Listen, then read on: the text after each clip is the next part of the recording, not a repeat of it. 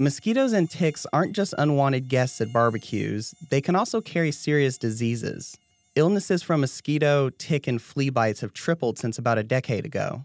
In the U.S., people are becoming increasingly concerned about Lyme disease. I was 12 when a family friend of mine noticed me complaining a lot that I was tired and I couldn't sleep. Anise Bermudez lives on Martha's Vineyard. It's an island off the coast of Massachusetts. When she first got sick, her symptoms matched a lot of other illnesses. At one point, she thought she was anemic. And when I was taken into the pediatrician, my pediatrician recommended that I be tested for Lyme because it is so common here. For some, Lyme disease can cause a rash and flu-like symptoms, but others suffer from long-term joint pain, extreme fatigue, and even neurological problems.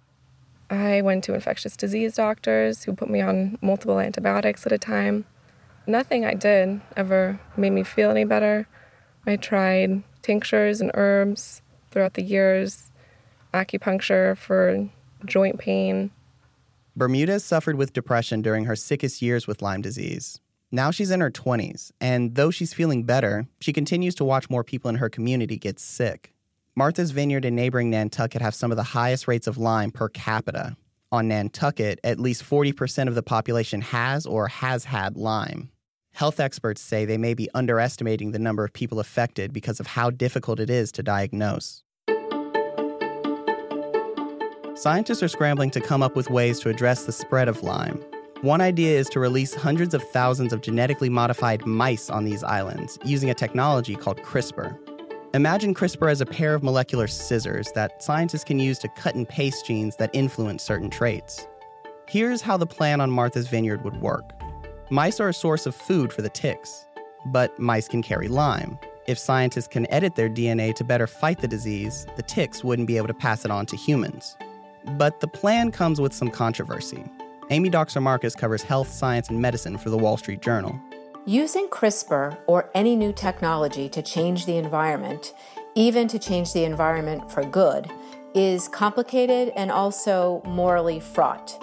It's really hard to make decisions about a shared environment. And what if the plan doesn't work? Or worse, introduces unforeseen problems? It's hard, even within the context of an island, to understand what's potentially going to happen. And I think that scientists are responding to these very legitimate concerns by thinking about novel ways to achieve what they want, but also respecting the idea that scientists can't always control what happens to their inventions. Over the next few weeks, we're re-examining our reporting on the transformative effects of genetic advancements like CRISPR. In this encore edition of The Future of Everything, reporter Jennifer Strong explores the complexity of deploying technology that crosses moral, political, and environmental lines.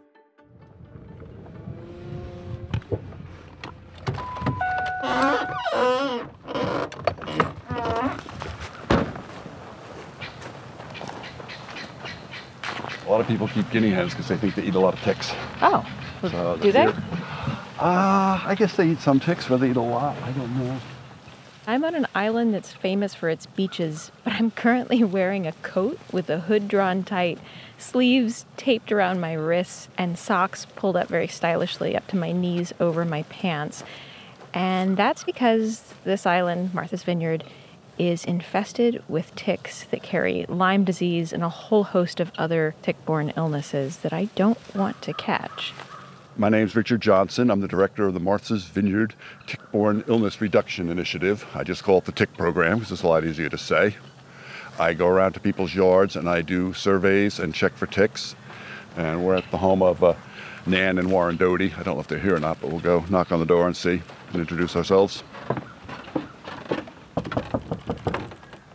Hi, Nan. How are you? How are you? Johnson. Yeah. This is Jennifer Strong. She's doing The ticks have gotten so bad that their family members have stopped visiting during peak tick season, May through July. Amazing how you have to sort of adjust your whole life around the ticks on the vineyard if you're smart about it. Not only in what you wear, but even when you come and when you're outdoors. Yeah, well, we've had Lyme disease or whatever else it might include enough times that we think about it. Johnson visits a handful of houses each day to measure the tick population and help locals figure out how best to keep them out of their yard. So what I'm going to do is I have a little survey, and I'll go around and look at what we think relates to the tick habitat, the things, the factors, ecological, environmental factors that we think are related to the presence of ticks.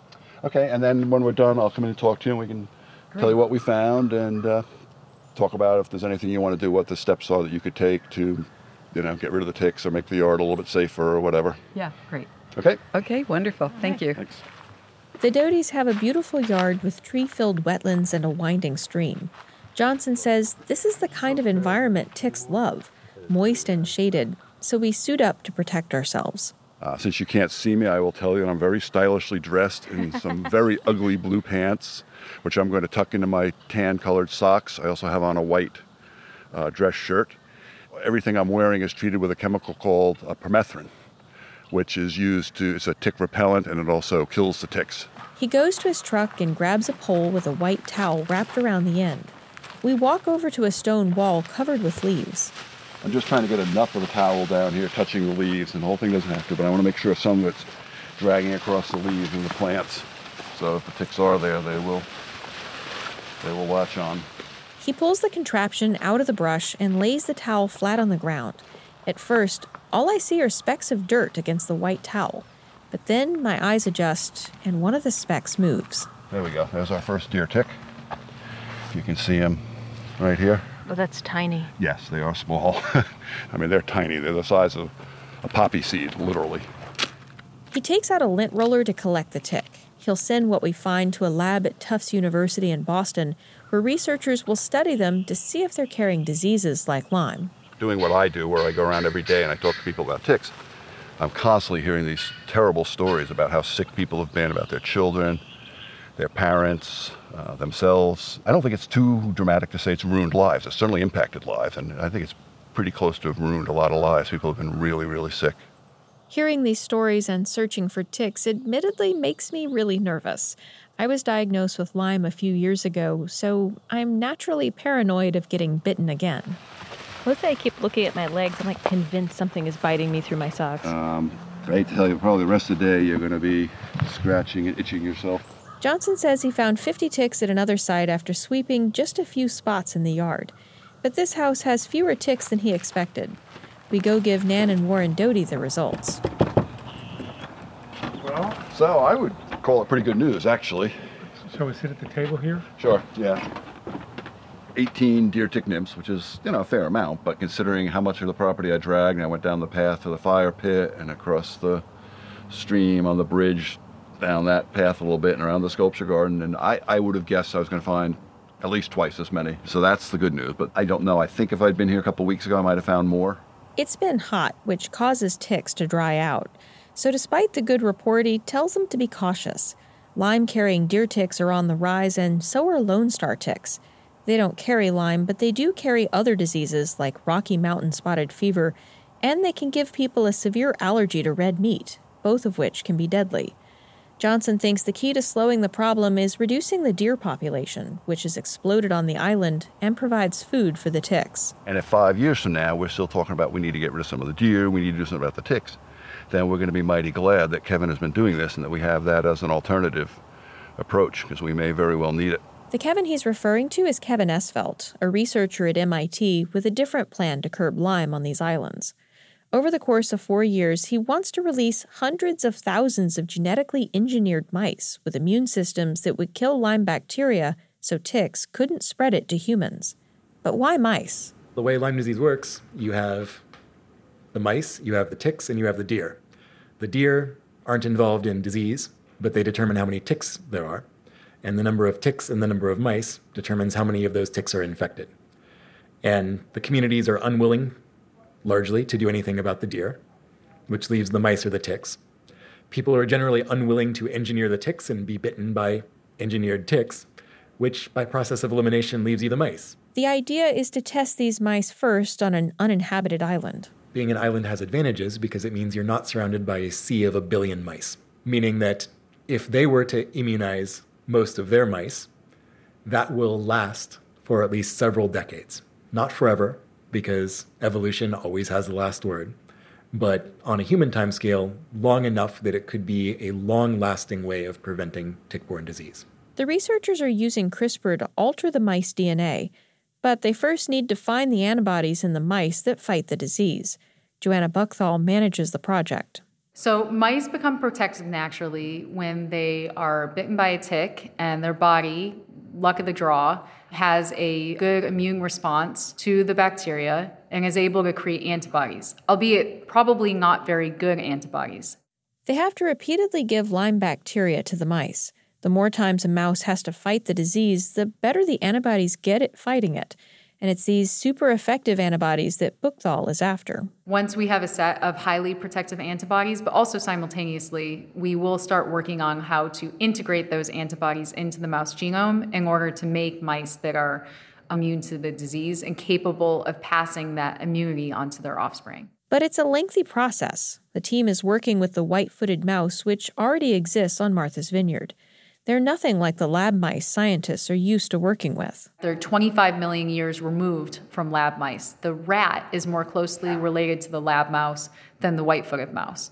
It's incredibly challenging as a result because we don't have the typical roadmap. We don't know what their antibodies look like. And that's not the only reason why Esfeldt's team is moving slowly. Releasing a gene-edited set of mice onto an island could have consequences for the ecosystem and the people who live there. He wants the islanders to vote on the project. Both communities have been holding town hall meetings with local residents. Thank you for coming out. I think this is an incredibly important event, and especially for the citizens of Martha's Vineyard, because this is what this is all about, is us. Martha's Vineyard resident Betty Burton opens the discussion. There's a crowd of about 70 people here to listen to Esfeldt talk about his project. So I'm going to give a very brief overview of the Mice Against Ticks project. You can see a much more thorough overview, including a lot of details that have been put together by the students at Martha's Vineyard Regional High School. In each of your seats, there is a pamphlet that they put together. Local high school students spent a semester studying the project, and they're at the meeting even though school is out for summer. It's just one example of how involved this community is in Lyme education. The residents seem receptive. Still, Esfeldt reminds everyone about the stakes. It's not like developing a new medicine. When you develop a new medicine, your doctor recommends it to you, you can say no. But this is an environmental change. And so if the community decides to do it, but if you vote against and you're overruled, you will still be affected. You can't opt out. The panel also includes Harvard professor Sheila Jasanoff. So Martha's Vineyard is a very particular kind of human ecosystem, and it's not obvious to me that this experimental system stands in well for the kinds of global community engagement exercises that need to be had. She studies the relationship between science and democracy. I mean, we're talking about a highly specialized kind of community. And, there's a real question when we're talking about making changes with technologies that are going to have global ramifications. What kinds of deliberative structures will be appropriate for those? Thinking globally is important because researchers are studying a more potent form of genetic engineering called gene drives.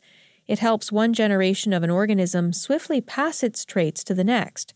Like CRISPR, this phenomenon exists in nature, but scientists can also force the system into DNA. But you can imagine them all as cheating the normal rules of inheritance. Instead of having, say, a 50-50 chance of ending up in the offspring, a gene drive might increase that to 70%, or 90%, or 99%.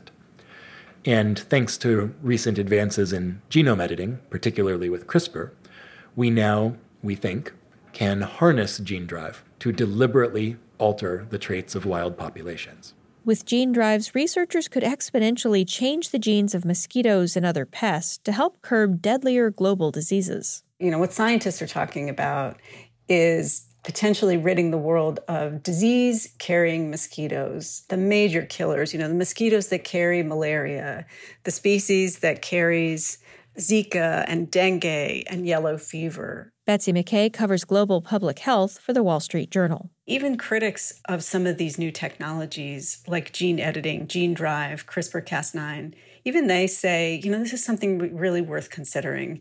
This is an animal, an insect that doesn't really contribute much to the environment, but it's taking lives. And when you're talking about taking lives, you really have to consider it seriously. Still, the risks of using gene drives aren't so clear, even with a pest like mosquitoes. They do pollinate plants. They're food sources for other animals. And, the other issue is when you get into doing things like this, when you get into eradicating or talking about eradication, I think people need to think about what a fragile ecosystem we have and how every animal plays a role, every insect plays a role. Back at Kevin Esvelt's lab, the Wall Street Journal's Amy Doxer-Marcus brings up some of these questions. As humans, we've pretty much managed to make a mess of things we put our hands on. We don't mean to often, but we do have a historical tendency to do that. And so I guess my question is, how would you address people who are less optimistic by nature and who look around and say, we don't have the greatest track record? What makes you think that we're going to do any better this time around? We have certainly made messes, especially in the shared environment. At the same time, when it comes to health and wealth and overall well-being, the average human is better off now than any time in history. And we should be proud of that. We should be proud of our creations. What I'm worried about is that we don't tend to take action until after the disaster. And as the power of technology increases, I'm worried that eventually the disaster is going to be bad enough that the safety engineering might be a little bit too late, and not just for the people directly involved. CRISPR mice and gene-drive mosquitoes don't solely involve science. They cross ecological, cultural, and political lines. So here you're talking about discussing scientific issues, but the differences may not always be over science, how to implement something, or even the strategy to choose. And I think sometimes these moral questions are the ones that people don't think about when they move forward into a project. They figure, well, maybe we can come to some kind of consensus over the approach scientifically, but they don't realize how much choosing the scientific approach might be intertwined with someone's moral values or perspective on everything from religion to the environment to society. And even if we first test these ideas in labs and on isolated islands, we can't predict how they'll play out in real life. If we take our time and we try to assess all the potential dangers of moving forward with the technology, which is a very legitimate thing to do, we also have the potential risk that more people will die from a disease or get infected with a disease that we might have prevented had we moved more quickly. If we move too quickly, we also have the prospect of wreaking havoc, doing something that we didn't anticipate that we were going to do, that we didn't even intend to do, that we weren't trying to do, and it causes an even bigger problem than the one we were trying to solve. The Future of Everything is a production of The Wall Street Journal. This episode was produced by Christian Schwab, Brian Gutierrez, and Amy Doxer-Marcus, with help from Daniela Hernandez and Betsy McKay. Our technical director is Jacob Gorski. Thanks for listening. I'm Anthony Green.